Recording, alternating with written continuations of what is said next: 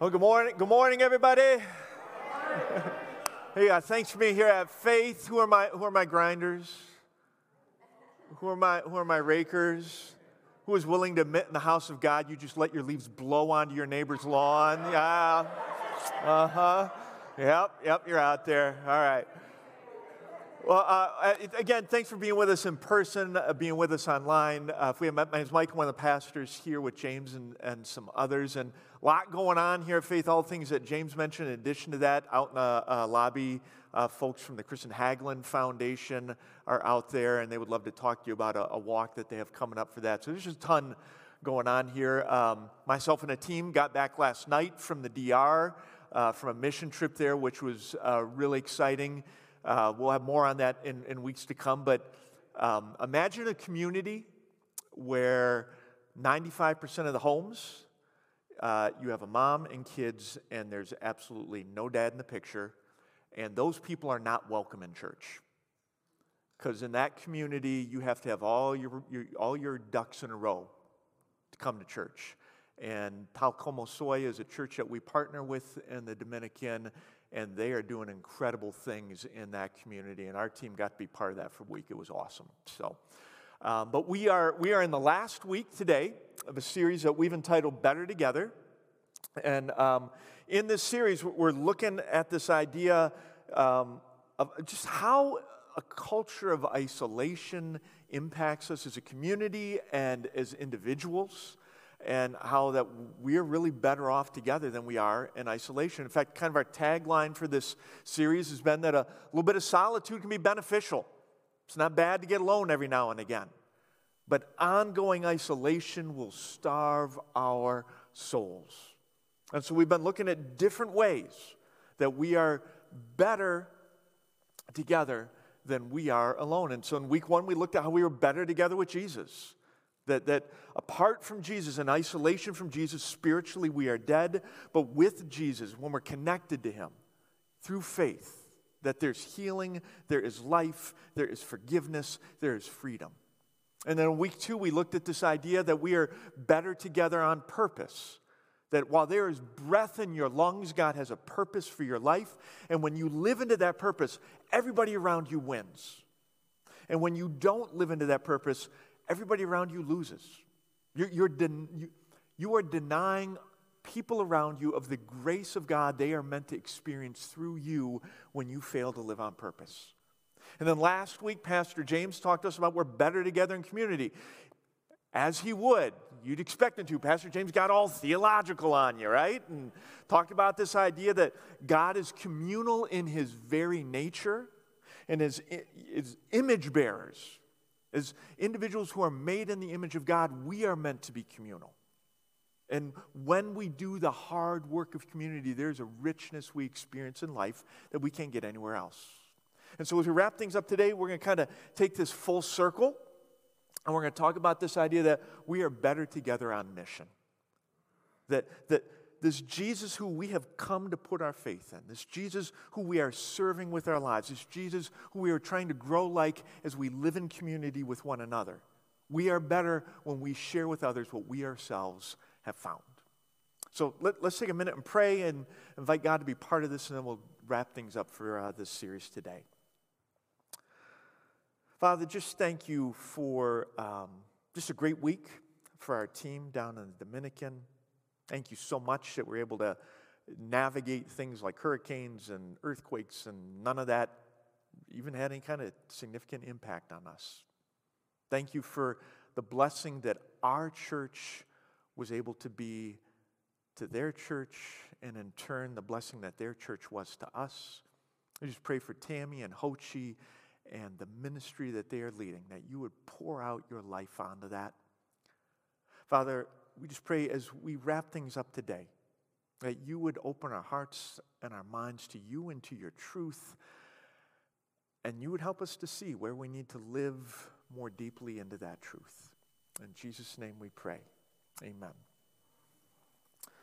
So at the beginning of his book, the Apostle John, as he just shares his biography of Jesus' life, he talks about a preacher who in some ways, in preacher circles, would be kind of called a bad preacher. His nickname was JTB. Anybody? Ooh, look at you guys. That's right, John the Baptist, right? And in some preacher circles, John would be like, this is a bad preacher. Now, I say that somewhat tongue-in-cheek, but here's the problem with John the Baptist. John the Baptist would talk about other preachers in a way that would tempt his people to go and check those other preachers out and maybe even leave his place and go to their place instead. You don't do that as a good preacher. You know better than that, right? Listen, as a good preacher, all you young aspiring preachers, right? You don't dog the competition out, all right? You don't just outright criticize other preachers. That makes you look immature and petty. What you do is, when you talk about other preachers, you have subtle, veiled criticism, right? So you might, and if you're really wise about it, you'll tailor that criticism specifically to the audience you're talking to. So you might say, well, yeah, Jack's great ministry over there. They're doing incredible things at that church, but I know how important community is to you and the church's involvement in community, and their ministry model's kind of ingrown and isolated, but they're doing good things over there, right? You're going to be subtle about it. John doesn't even do that. John the Baptist just flat out talks about other preachers and says amazing things about them. The way he talks about Jesus, who was a rival preacher in his time, he talked about Jesus like Jesus was the greatest preacher you could ever expect to meet. For example, we'll read about John and what he has to say about Jesus. It starts off this way. It says, the next day, right? And before we even go any further, let's take a minute and talk about the next day, because what happens previously ties into what we're about to see here. So John's ministry has just been exploding. It's all the important metrics, attendance and commitments and baptisms and giving, they're all up and to the right. So much so that people are beginning to wonder about John. They're like, hey, this guy might be the Messiah. This guy might be the guy we have been hoping for and praying for centuries. He's going to set us free from our enemies. He's going to bring the people back to faithfulness. And so they begin to ask John, hey, are you the Messiah? And again, John blows it. He just flat out tells them no. Don't lie, John, but don't be that direct. Leave some uncertainty. You can get some momentum off of here, right? No, John just tells them, no, I'm not the Messiah. In fact, not only am I not the Messiah, my job is to get people ready for the Messiah. And when he shows up, he's so much better than me, I'm not worthy to tie the guy's shoes. Now, this is what happened the previous day. So the next day, John sees Jesus coming. And he says, he's got his disciples with him, and he says, look, the Lamb of God who takes away the sin of the world. Now, scholars debate as to specifically what John had in mind when he makes his statement about Jesus. Some think that maybe he's remembering, Abraham. You have Isaac and Abraham, and they're heading up the mountain, and Isaac knows he's heading up there. He thinks he's heading up there to sacrifice his son. And as they're making their way up, Isaac makes an astute observation. We got wood, Dad. I know, I'm carrying it. We got fire, I can see it. But unless you got a lamb in your pocket, how's this going to work? And Abraham says, God's going to provide the lamb. Or maybe some folks think John had the Passover in mind. Every year at Passover, Jews would swarm into Jerusalem. And they would sacrifice these lambs, and they would have a meal in remembrance of what took place their last night in Egypt. They would remember how God let everybody in Egypt know, hey, had all these plagues, one more is coming, and this is how it's going to work. Every home that does not sacrifice a lamb, take the blood and paint it over the door. Every home that doesn't do that, the firstborn son, the firstborn of the male animals is going to die. And for every home where they've sacrificed that lamb and they've painted the blood over the door, I will pass over that home. And so that night comes, and that's Pharaoh's done. He lets the Israelites go. He sets them free from slavery in Egypt. Some folks think John has the whole sacrificial system in mind. At the time John makes this statement, every morning in Jerusalem it starts with the sacrifice of a lamb.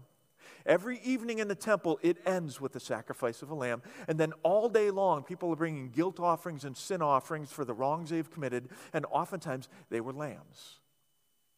Some people even think John had another preacher in mind when he made this statement, that he was thinking of Isaiah.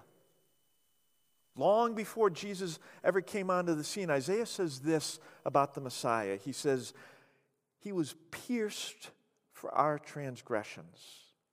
He was crushed for our iniquities. The punishment that brought us peace was on him. By his wounds we have been healed. We like sheep have gone astray. Each of us has turned to our own way. And the Lord has laid on him the iniquity of us all. He was oppressed and afflicted, yet he did not open his mouth. He was led like a lamb to the slaughter.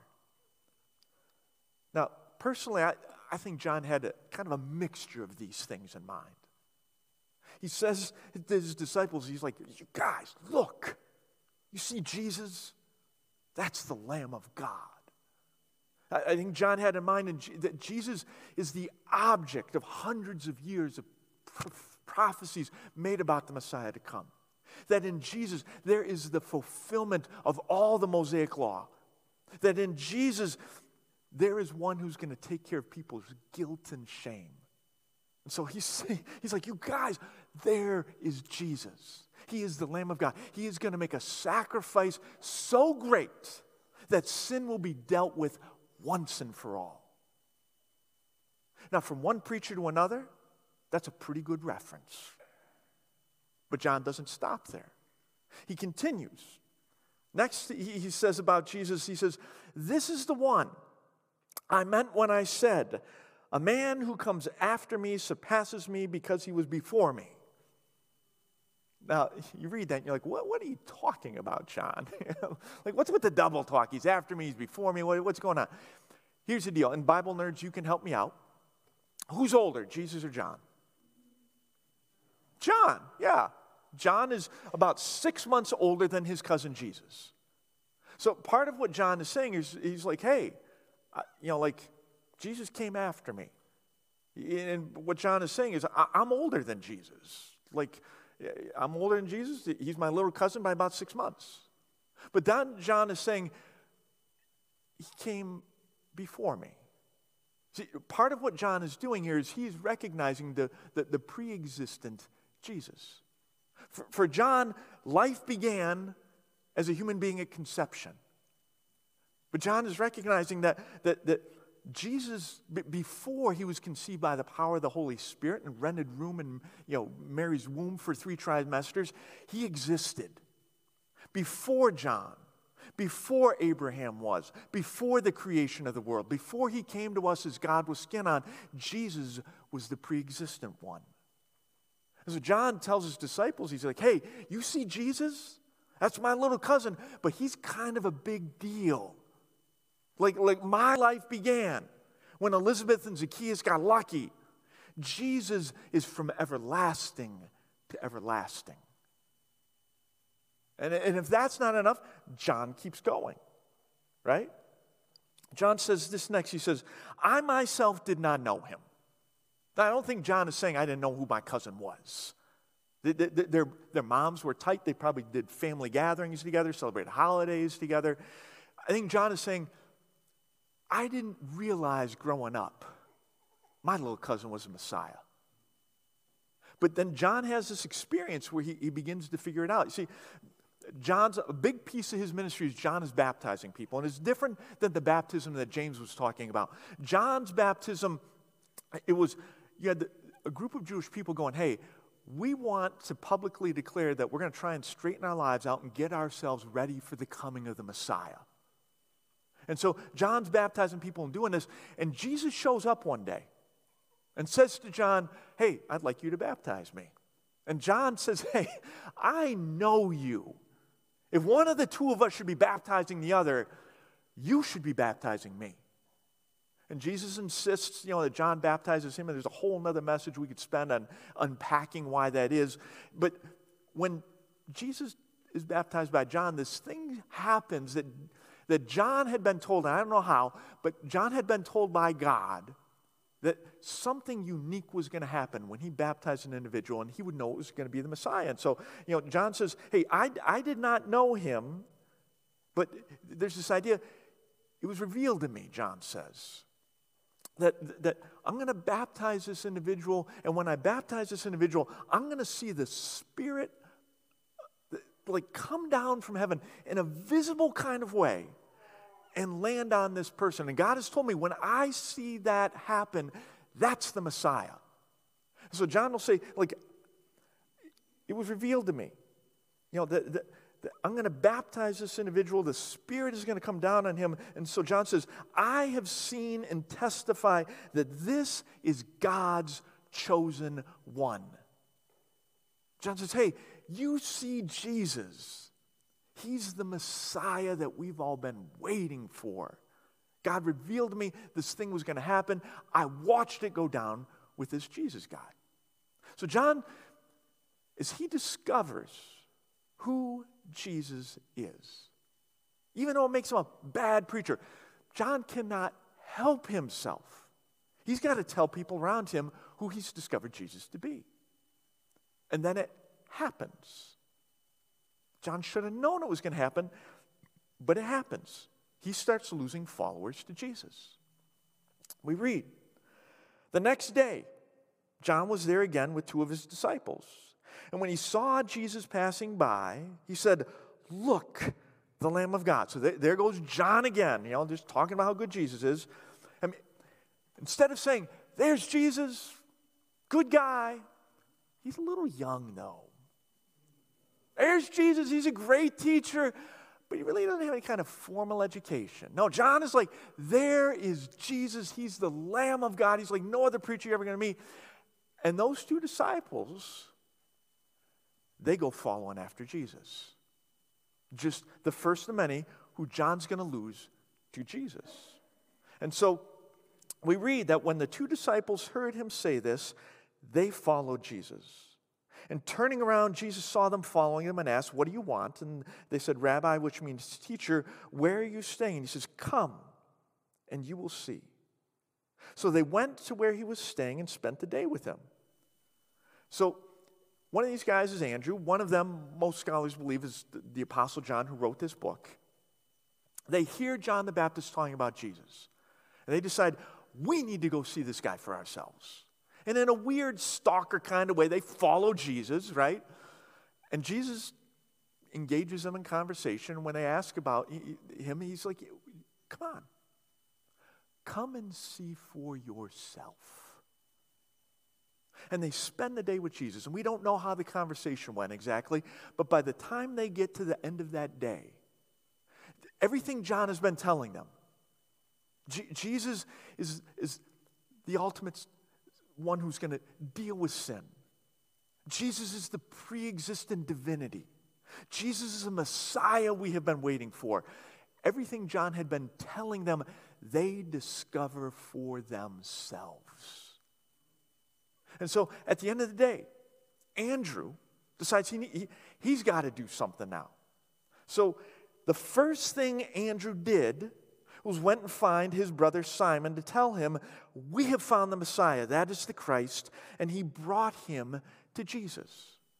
Andrew figures out for himself who Jesus is, and Andrew cannot help but tell the most important person in his life, his brother Peter, about Jesus. And then Andrew's like, you know what? It's not good enough for me to just tell you about Jesus. I got to take you to a place where you can meet him for yourself. Now, we've seen this pattern twice. We've seen it with John. We've seen it with Andrew. In case we haven't picked it up yet, let me share it with you one more time. We see it again a third time with a guy named Philip. So the next day, Jesus just will not quit, right? The next day, Jesus decided to leave Galilee, and finding Philip, he said to him, come and follow me. Now, follow me is first century rabbi code, all right? If a rabbi, a teacher, saw a kid who they thought, I see myself in that kid. In fact, I see enough of myself in that kid that I'm convinced that kid has what it takes to be like me. The rabbi would say to the kid, come and follow me. And that was an invitation to that kid to come and be the rabbi's student, to be his disciple. So Jesus makes this offer to Philip, right?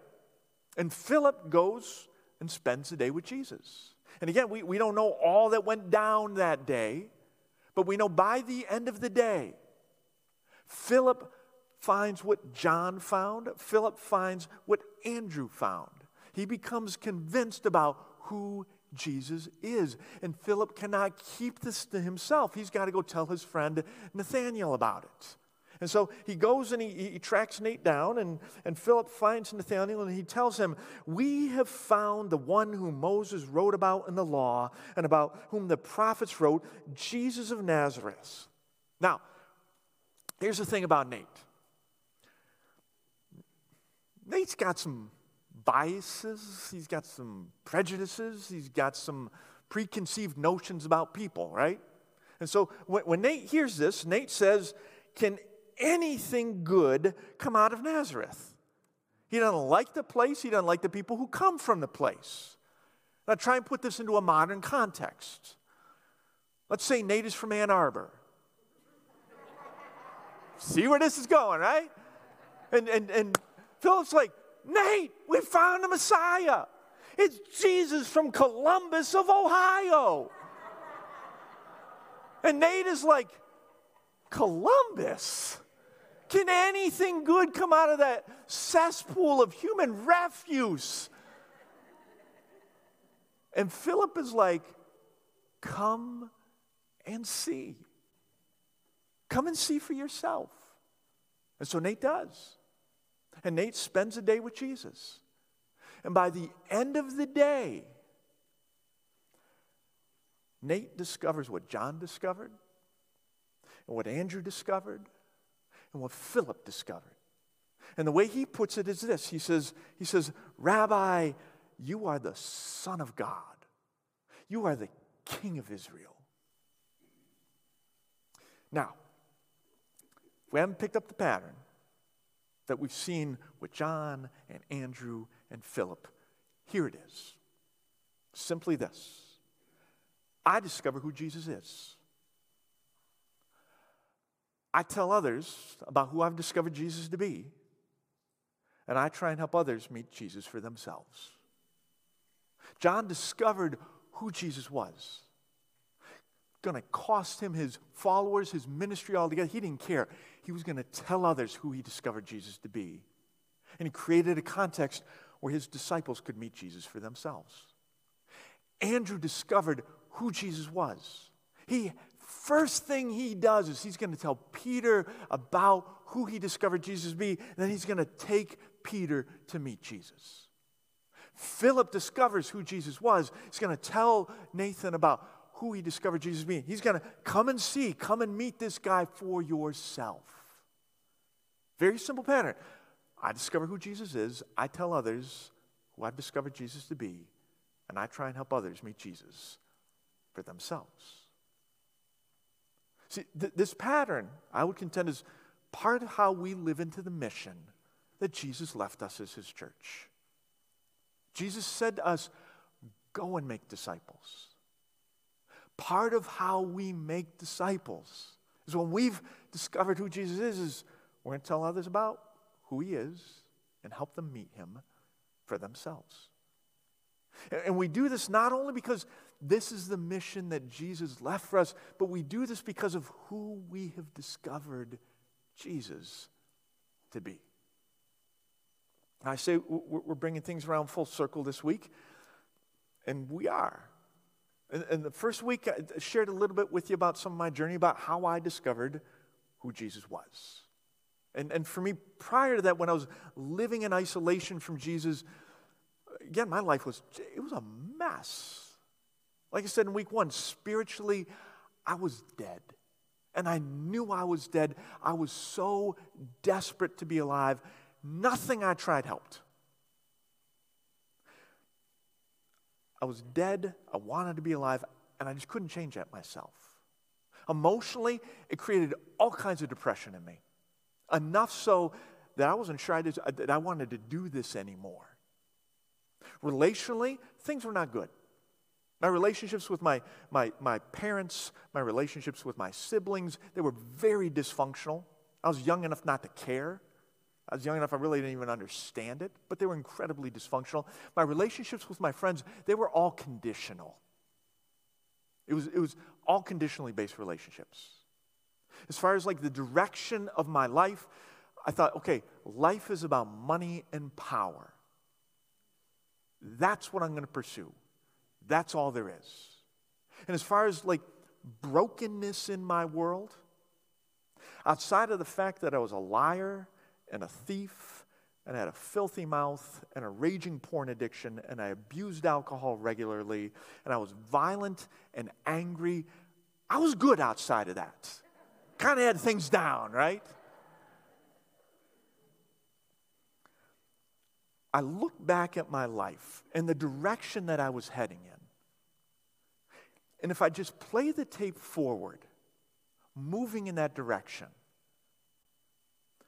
it's frightening to me to think about where my life would have gone. What kind of destinations I would have arrived at. There's no doubt in my mind that if I had continued to move in the direction that I was going, that in addition to my pornography addiction, I'd have been an alcoholic. That my dysfunctional relational patterns would have cost me my marriage. That my lying and my stealing, which most often took place at work, would have cost me at least one job, if not more. That my angry, violent tendencies would have led to me abusing my kids. And before you say, oh, you're being too hard on yourself, or, oh, there you go, preacher's dramatic, you're just blowing this thing up. Listen to me. I don't have to go back any further than two generations to find every one of those things full-blown in somebody I was related to. There is a family history, a propensity for this on both sides of my family. These are the destinations my predecessors arrived at, and I was heading for them. And then I met Jesus. And he changed the direction of my life. Today I'm married. And I like being married. And it's the same person for 30 years now. I got 2 kids. You should give my wife a hand. She's put up with this for 30 years. That's right. I have 2 kids. I got a good relationship with my kids. I'm proud of them. They are following Jesus. They're good kids. I have friends who have my back, whether I deserve it or not. I have meaning. I have purpose in my life. I know what it is to be forgiven and free. The past doesn't own me. Sin doesn't determine the direction I'm moving in. Jesus is the best thing in my life. Yeah, part of why I'm going to try and help others understand who he is and meet them, yeah, that's part of the mission, but for goodness sake, he's the best thing in my life. Why in the world wouldn't I want to tell other people about him and help them meet him? See, when we live on mission, we and everybody around us, we're better together. So the question becomes, okay, well, how do we do that? And we tend to make it way more complicated than it needs to be. So we're going to help uncomplicate it, decomplicate it. I don't think that's a word, but whatever. I was up late. All right, so on your chair, you came in, you found 2 cards. What I want you to do is pull the first one out that says Frank on there. Get out your Frank card, grab a pen. There should be one if you don't have one with you in the seat pocket in front of you. And Frank, very simply, is an acronym. Stands for friends, relatives, acquaintances, neighbors, and coworkers and classmates. And yes, I know coworkers and classmates starts with a C and not a K. Work with me, all right? We're trying to make an acronym here, all right? So, sharing who you've discovered Jesus to be and helping other people find him, it starts with an intentional awareness of who God has placed in your life that does not know Jesus. So here's what I want you to do. We're going to start today. We're going to start the homework today in class, and you're going to continue as you go out throughout the week, all right? You got a friend who doesn't know Jesus. Just write their first name down there. Who is the pagan who you are related to? Who just brings all kinds of drama to family gatherings, and you like celebrate when they don't come, right? Who's your relative who does not know Jesus? Write their name down. Who's the acquaintance? Maybe at the coffee shop, maybe at the gym, maybe at the daycare, who you see and they don't know Jesus. Who is the godless, vile person in your neighborhood? Who's got a godless neighbor who does not know Jesus? Anybody? Yeah, mine lives across the street and to the right, John. Yeah. All right, who's your neighbor who doesn't know Jesus? Do you have a coworker, a classmate who doesn't know Jesus? Sharing who I've discovered Jesus to be, helping somebody else find the Jesus who I've found. It begins with being aware, intentionally aware of who God has placed in my life. They are not there by accident. Who has God placed in your life who doesn't know him? And then, living on mission, it just continues as we engage in 3 simple activities. Number 1, you're going to pray for the people on your list. You're going to pray that God would make their hearts receptive to him and his truth.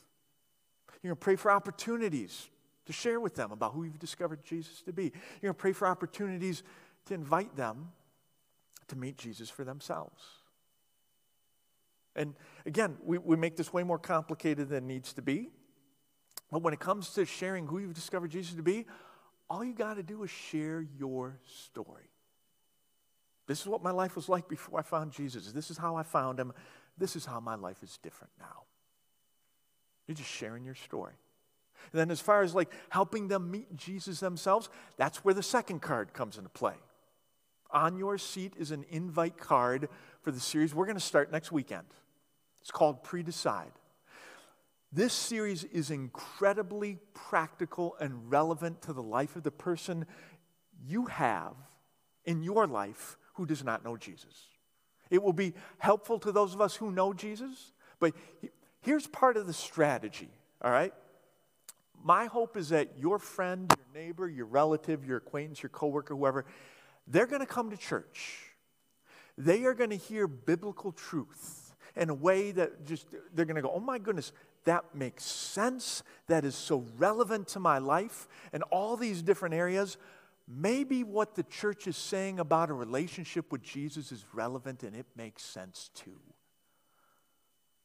So all you got to do, you're going to hand the card to your friend and be like, hey, we're doing this great series on decisions, how they make us, how we make them and they make us. Would love to have you come. If you're like, there's no way my friend's going to darken the door of a church. They won't do it yet. Invite them to trunk or treat. If your friend has kids or grandkids, you will not find an easier half step between church and, coming to church and where they are right now than trunk or treat. Invite them to trunk or treat. So, we're going to finish. And as we do, I want to invite everybody in the room, everybody online, to commit themselves to one or two things. And really, what you would commit yourself to, it depends on where you're at with Jesus. For those of us who know Jesus, I want to invite you to commit yourself to living on mission for the next 3 weeks. To every day, pray for the people on your frank list. Every day, look for an opportunity to share Jesus with the people on your frank list. Every day, look for an opportunity to invite the people on your frank list to come to church or to come to trunk or treat. If you know Jesus, I want to invite you to committing yourself to living on mission. And if today you're sitting in a room, you're watching online, and you don't know Jesus, I want to invite you to commit your life to the Lamb of God who laid down his life not just for the sins of the world, but for you, for your sin, to set you free. And so we're going to pray, but if today you're willing to commit yourself to live on mission, if today you're willing to commit yourself to Christ, either one, and we don't do this at church often, but either one, I want to invite you to stand up right now, because I want to pray specifically for you. So if today you're willing to commit yourself to live on mission, today you're willing to commit yourself to Christ, I want to invite you to stand up, and then we're going to pray.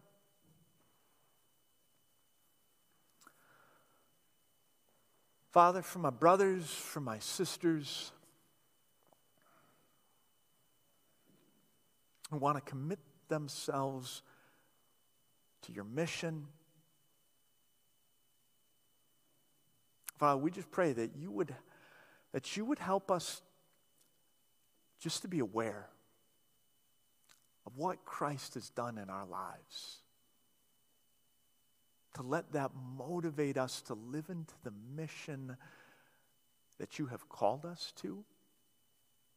Father, help us to be aware of the people you have in our lives, not by accident, who you have in our lives. Help us to be faithful to pray for them. Help us to look for and take advantage of opportunities to share what we ourselves have discovered.